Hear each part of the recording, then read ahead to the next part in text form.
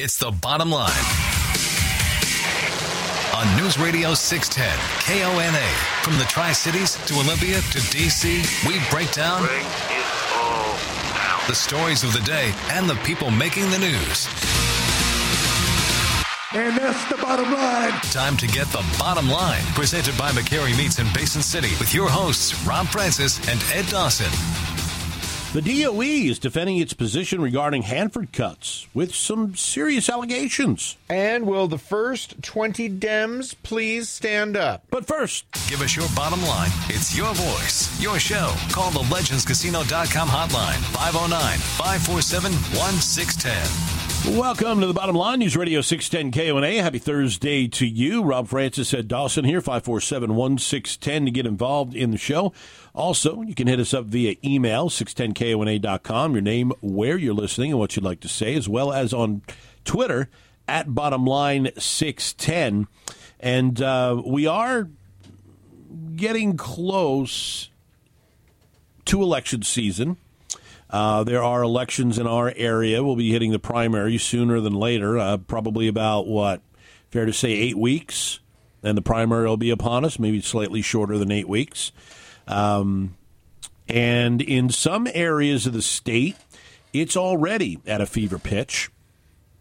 To help voters maybe either decide informationally or maybe just to tell voters who they should vote for, an entrepreneur has come up with a website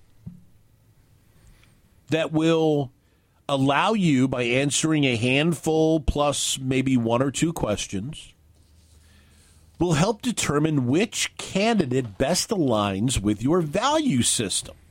Oh, well, that makes things nice and easy. It does. It's called Align Vote.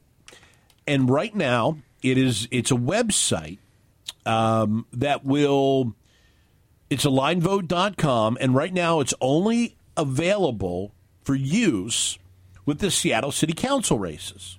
Okay. So no matter what district you live in, you can click on a district, answer some questions, and it will rank the candidates based on the answers you gave. To who best align with your ideology. Absolutely. And okay. it gives you a rundown. So 8 questions. All right. So I already did this. I did this before we went on the air. But you don't live in Seattle. I don't. But I randomly picked District 7. Oh, okay. Okay. Lucky number 7? Lucky number 7. Randomly picked District 7, answered 8 questions, and it gave me a list of candidates based on the placing on the questions that I answered. Okay. So the way I answered the questions, Don Harper most aligned with the way I answered the questions. Huh. Now, I will, going into this and reading the article regarding it, it seemed very Big Brother-ish? Yeah, it seemed Big Brother-ish in a way, to where it was something that almost like, what Disney princess are you? You fill out one of those things on Facebook, and it comes back with you're this person, and 8 million people are the same, okay? Because it really doesn't take anything. It's like it's got a finite group of people, and it picks based on a couple of questions, but yet no matter how you answer the questions, you and 8 million people share the same one, right? I'm sorry, that example, all I could think about was the princess that you best align with has got to be Fiona, the one from Shrek, when she's in an ogre. Yeah, so I can probably. totally see you looking like that. Oh, absolutely. I go green when I get angry. Certainly. You wouldn't like me when I'm angry. But I was pleasantly surprised. Now, granted, I'm still not buying into this completely. Right. But I was pleasantly surprised with the results page. It wasn't just Don Harper and that's it. Mm-hmm. It's a link to his webpage. It actually has a culmination of news articles about the individual, and it also gives you his email address so that you can contact him if you have any further questions maybe about some of the things that you may or may not completely align with. What is your stance on this? Can you go further on this? It also, if they have a campaign sign, it gives you an image of the campaign sign.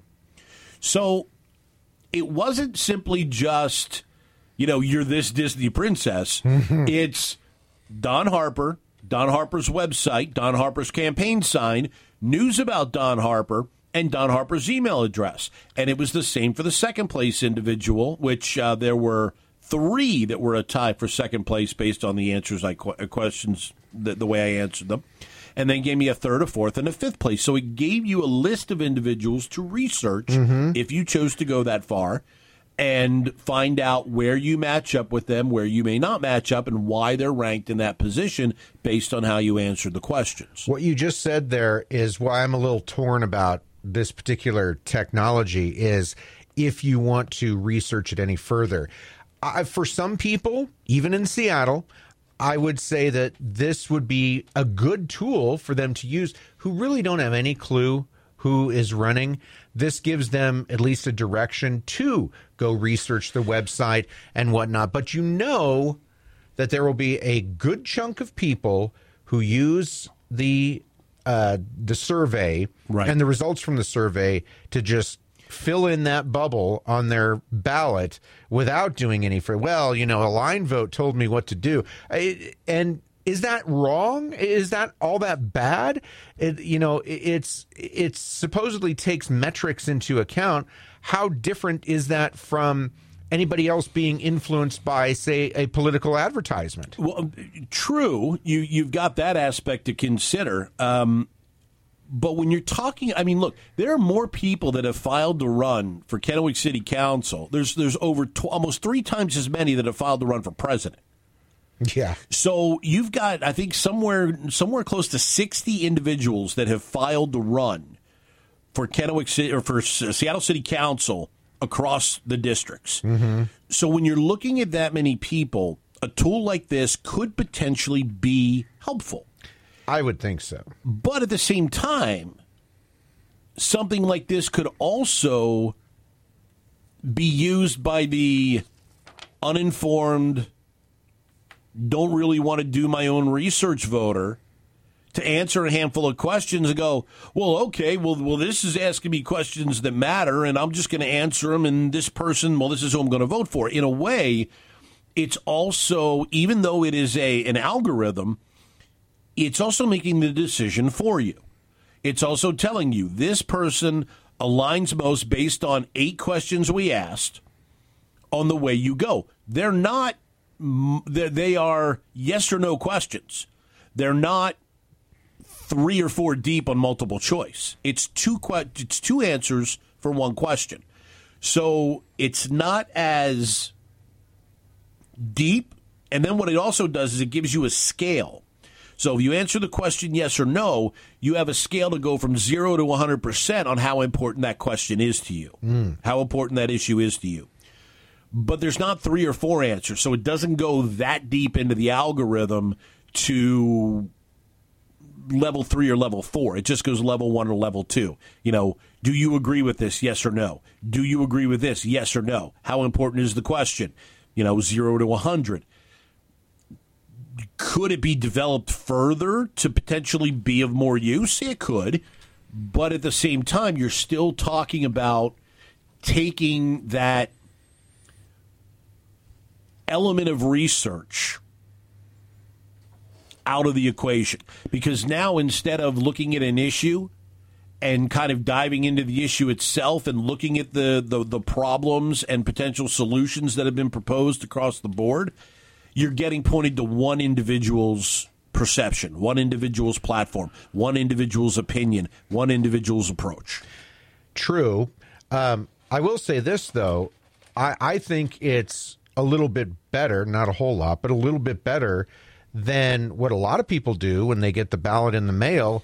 They just pick a name they like, or the letter next to their name is, and they just vote for everybody with that letter next to their name and put even less thought into it. At least with this survey, you have to think a little bit about what your values are. And so there is some, at least, reflection. There isn't a whole lot of research unless you want to take that next step. Is this a good idea? 547-1610, 509-547-1610. Would this be a helpful tool for us here in the Tri-Cities? Or would it be something that, if you're a Democrat, to get through all the 25 candidates or whatever there are running for president? 547-1610 is the number to call. I just reopened the website and clicked on a different district, Ed, and now I'm going to blow this whole thing up.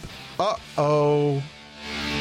Join the show. Call the legendscasino.com hotline, 509-547-1610. Back to the bottom line with Rob and Ed, presented by McCarry Meats in Basin City on News Radio 610 KONA.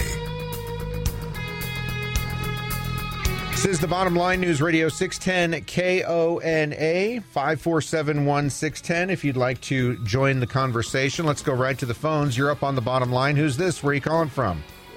Hey, guys, this is Dave from Kennewick. Hi, Dave. What's up? So this little deal that you guys are talking about, the questionnaire to link you up with your most favorite politician, I think it can be used in ways that may not be good. And what I'm getting at is I think that for people who don't do their diligence and look into what these candidates stand for, application like this could send you into a direction that they might be trying to create, setting somebody up in particular to get the most of the votes from people who might not have voted at all or might have voted for somebody different. It's, again, another tool that's doing something for you that you should be doing for yourself. It's just my opinion. Thank you. Appreciate the call. Absolutely right. It's still, ultimately it's still up to the voter to do the research. This is, especially when you have so many candidates running, this tool, I think, certainly pares it down. But we know that there's going to be people that say, oh, well, I should vote for so-and-so. So they just, fill in the bubble. Well, and here's another thing. I mean, this is a product being put out by an entrepreneur. So obviously he's looking to see what the results of this are going to be, to see, even in the article, he said he's excited about what this could potentially be nationwide. But I went to District 3. Okay. From District 7. Oh, okay? You moved. Nice. I moved, yes. It was a quick move. Took a mouse better seconds. Some of the questions are different. Oh, yeah? And there are some questions in District 3 that weren't in District 7 that are interesting because District 3 asked about a head tax. Oh. Now, a head tax was a huge discussion. Yeah, no matter the district, affected every right? district. But that wasn't a District 7 question. Huh. Also, where you lean politically was a question in District 3. Now, that happens to be Kshama Sawant's district.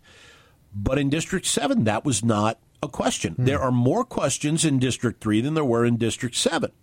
So that tells me that, yes, this is still a huge work in progress. If you're going to try and align somebody or give them a good indication, either have all the questions be the same and expand them beyond simply 8 or 9 questions, but you also can't have 9 questions in one and 8 questions in another.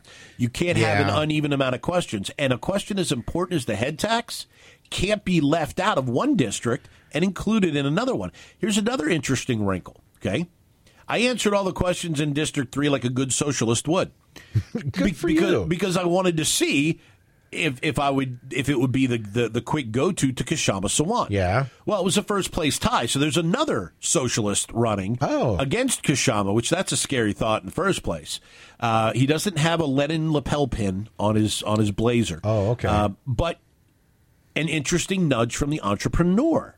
Because since he's obviously looking to make this mainstream, there are a couple candidates in District 3 who have not responded to confirm the survey results. Oh. So a line vote has a little button that says politically nudge Kshama Sawant to complete our survey. There's a couple of them in District 3 that haven't done that. You have to, when you're doing this sort of a matrix, you have to put in information about all the candidates. Yes. And if you don't get information, I don't know, you just get an NA, I guess. Now, they did put a disclaimer on the candidates block that says stances have been drawn from their public statements, including forums, personal or campaign tweets, and their own statements on their website or in the media. Candidate has been invited to confirm survey results via email and remains invited to confirm or adjust their views by contacting us. So by Kshama Sawant coming in a first-place tie with someone who did complete the survey and did get back to them, says, well, she may or may not. We can't really tell you based on the information we have other than the information we were able to compile, but it's basically admitting that she might not be a first-place tie. She could be somewhere else based on how she would respond to the survey results. So it's already throwing in a giant wrench in its own statement that it's going to help you figure out who you're going to vote for when, if they don't have full participation, it already throws a kind of a web over this as to how accurate it's going to be. You know what is amazing about this show, Rob, is we can talk about a topic like this and we can get a response from really all over the state.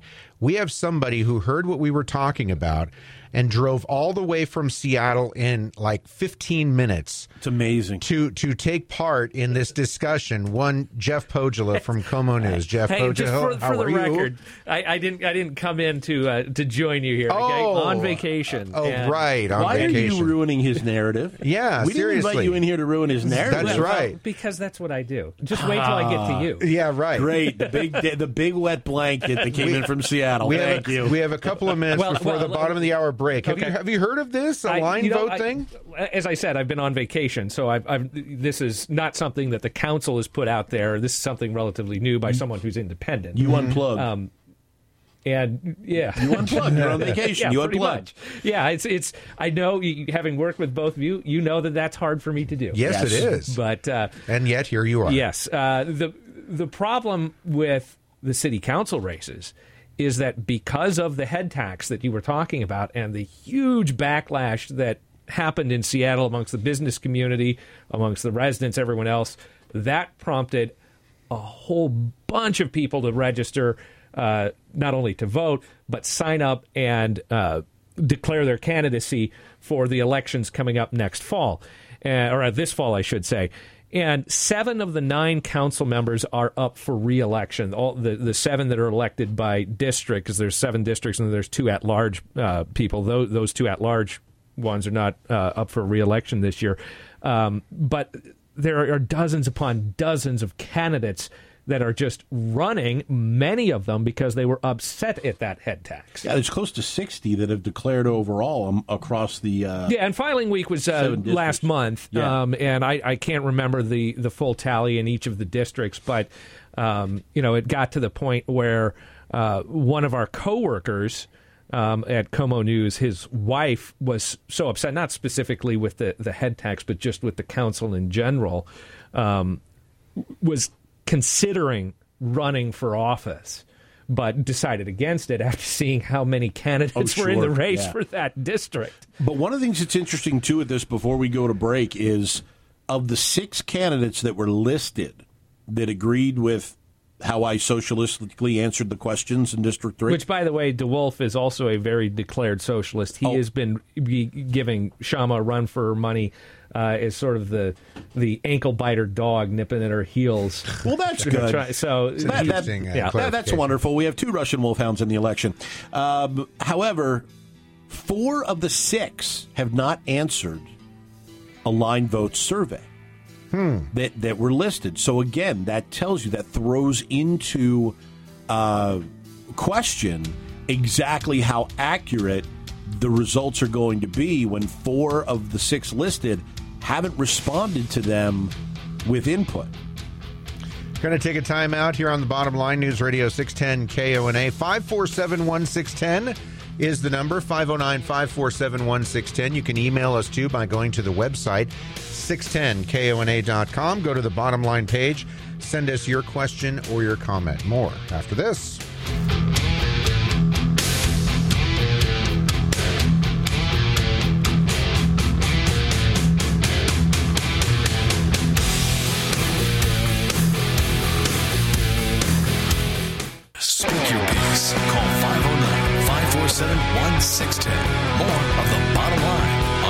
Radio 610 KONA. Presented by McCarry Meats in Basin City.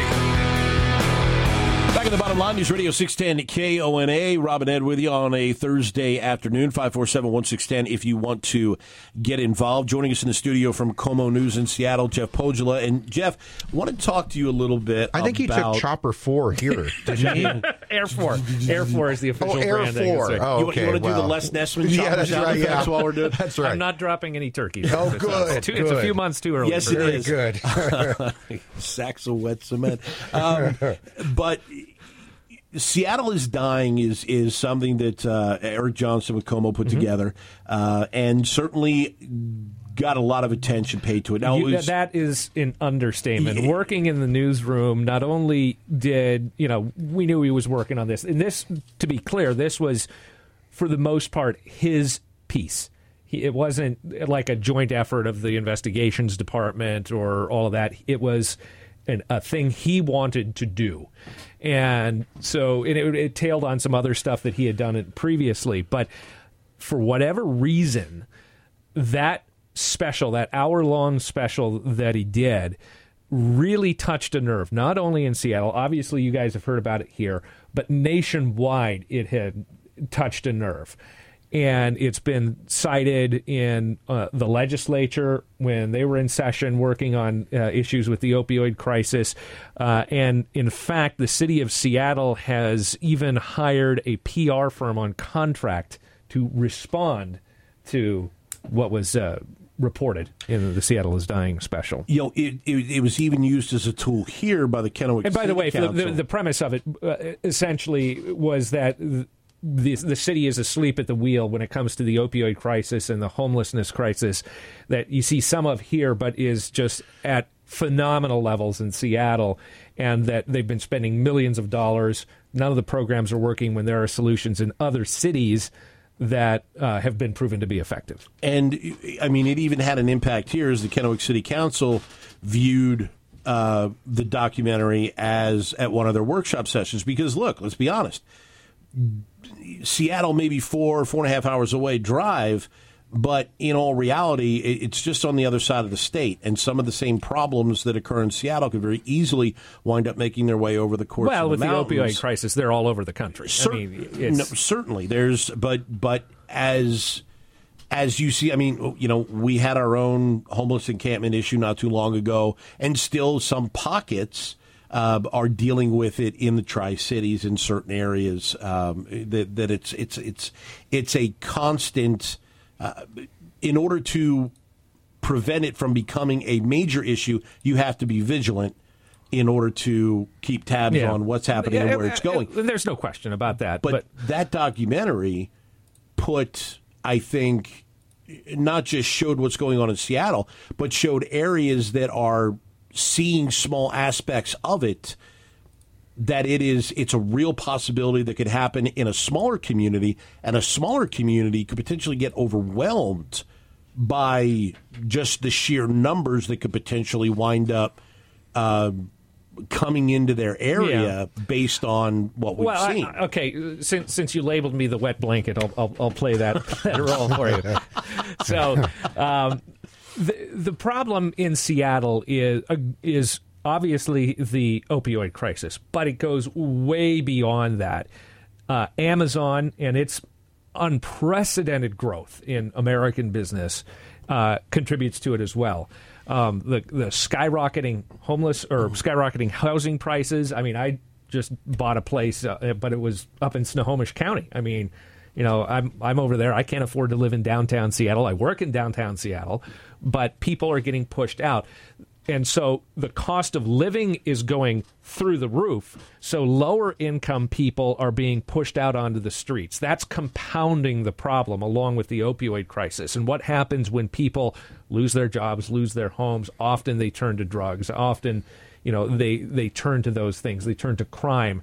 So it's sort of this self-repeating cycle that you're seeing in Seattle. Here in the Tri-Cities, and I noticed this when I was driving around, dropping my niece off at the swim pool just down the street just a few minutes ago, you guys still have a lot of space to build out.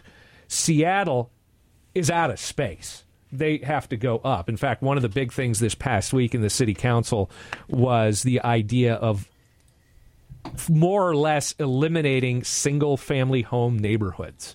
Yeah, that's a big issue. Allowing much greater density because Seattle's just out of space and everyone is coming in to work for Amazon, and Amazon's just driving everything up. So that causes the huge problems in Seattle. Yeah, you're right. You're 4.5 hours away here. Seattle's not on an island. People can move and travel and all of that. But the other thing with Seattle is that it's how do I put it? Because I'm trying not to opine here and ascribe feelings to the city council. I've got mine. Well, yes, but you're a talk show host. I'm a reporter. But the approach is very different. I'll put it that way in Seattle versus the governments here in the Tri-Cities. So I would say that you're starting to see a problem here. And granted, I'm not here on a regular basis. I live in Seattle. But you're not going to have it. It's not going to reach the epic problems that you're seeing in the Emerald City. And one of the reasons that it probably won't is because what you do see a lot of elected officials here do is they do see what's going on. They keep tabs on Tacoma. They keep tabs on Olympia. They keep tabs on Seattle. And they try to put proactive things into effect to prevent that type of thing so that they don't get caught asleep at the wheel, so that they don't wind up getting a wave of things coming in that, oh my God, what do we do now? We've never faced something like this. We don't know how to respond to it. Constantly, I mean, whether it's law enforcement professionals or whether it's government officials, they're constantly going to these conventions, clinics, so on and so forth, where these issues are brought up and discussed so that there are ideas out there on how to either get in front of or try to deal with those type of situations. What the residents around here are fearful of is exactly that. Becoming Seattle. I mean, the pictures of all the things that you see, and they are probably more vigilant in trying to control those issues and keeping on top of their elected officials to continue to be proactive. I don't know that I would necessarily agree with that. Having lived and grown up here and then, worked in Seattle for a combined total of, I think, now 10, 12 years or something like that, off and on for two stints. What I will say is different about the electorate in Seattle. Yes, they're much further to the left than they are anywhere here in Western Washington or really anywhere in the country, save for maybe San Francisco. Yeah. They are the constituency in Seattle in particular, King County, but Seattle in particular, is extremely active. And they will let the city council know when they disapprove or when they approve. I have covered, I don't know how many city council meetings at 4th and James in Seattle where the chambers are just packed. The council gets shouted down. The council even got into trouble last year over the head tax, not just, for wanting to pass the head tax, which you saw the whole community respond and say, no, this is not something we want. And so the council flipped on it. But that flip was done, according to some, behind closed doors and in violation of open meetings. The one thing about Seattleites is that they are very politically involved. They know what's going on at city council. They know what's going on in the King County Council chambers, and they will respond. Bottom line, News Radio 610 at KONA, Thursday afternoon. Rob and Ed hanging with you. Let's take a quick time out, come back, chat a little bit more with Jeff Pohjola from KOMO TV or KOMO Radio. Coming up, we are going to talk with the Assistant Attorney General, Noah Purcell, regarding the ruling today on behalf of Hanford workers in district court. More of the bottom line after this. The Bottom Line, the only place that cares what you think. Call in now, 509-547-1610. Presented by McCary Meats in Basin City.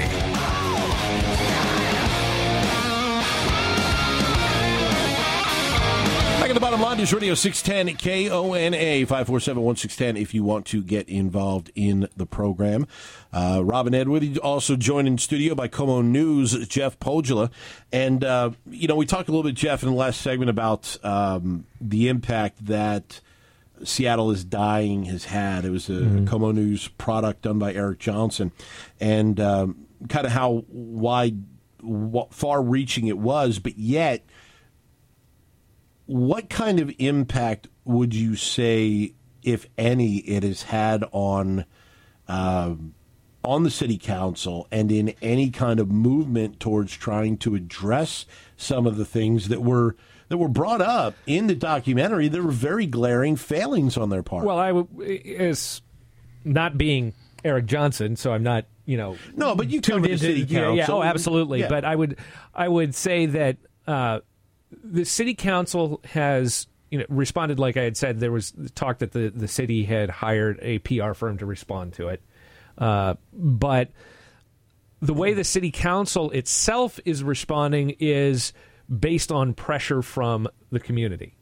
That, how do I put it? The documentary essentially called out the failings of what has become the far-left ideology in Seattle when it comes to this issue of homelessness and drug addiction. It'd be fair to say the far-left ideology in a lot of places when it comes to far-left is relative in Seattle. There's far-left and then there's off-the-cliff left? Is that what you mean? Well, everyone is well aware of the political leanings of the Emerald City. But yeah, it flew in the face of liberal orthodoxy in Seattle, and it was something. Why it touched a nerve, and this is just me speculating, is that it was something that was reported on in a way that no one had talked about before, at least in the Seattle media. It had been talked about at community gatherings. It had been talked about in neighborhoods. People were frustrated, but there was never any face to put to that, anything to point to say, look, this is what's going on. And that's what I think Seattle is Dying did. And it gave the people that were frustrated with the homelessness crisis, frustrated with the opioid crisis, frustrated with the city of Seattle and how they're dealing with it or not dealing with it, as the case may be, depending on your perspective. It gave a voice to them, and it activated them. And they are now responding.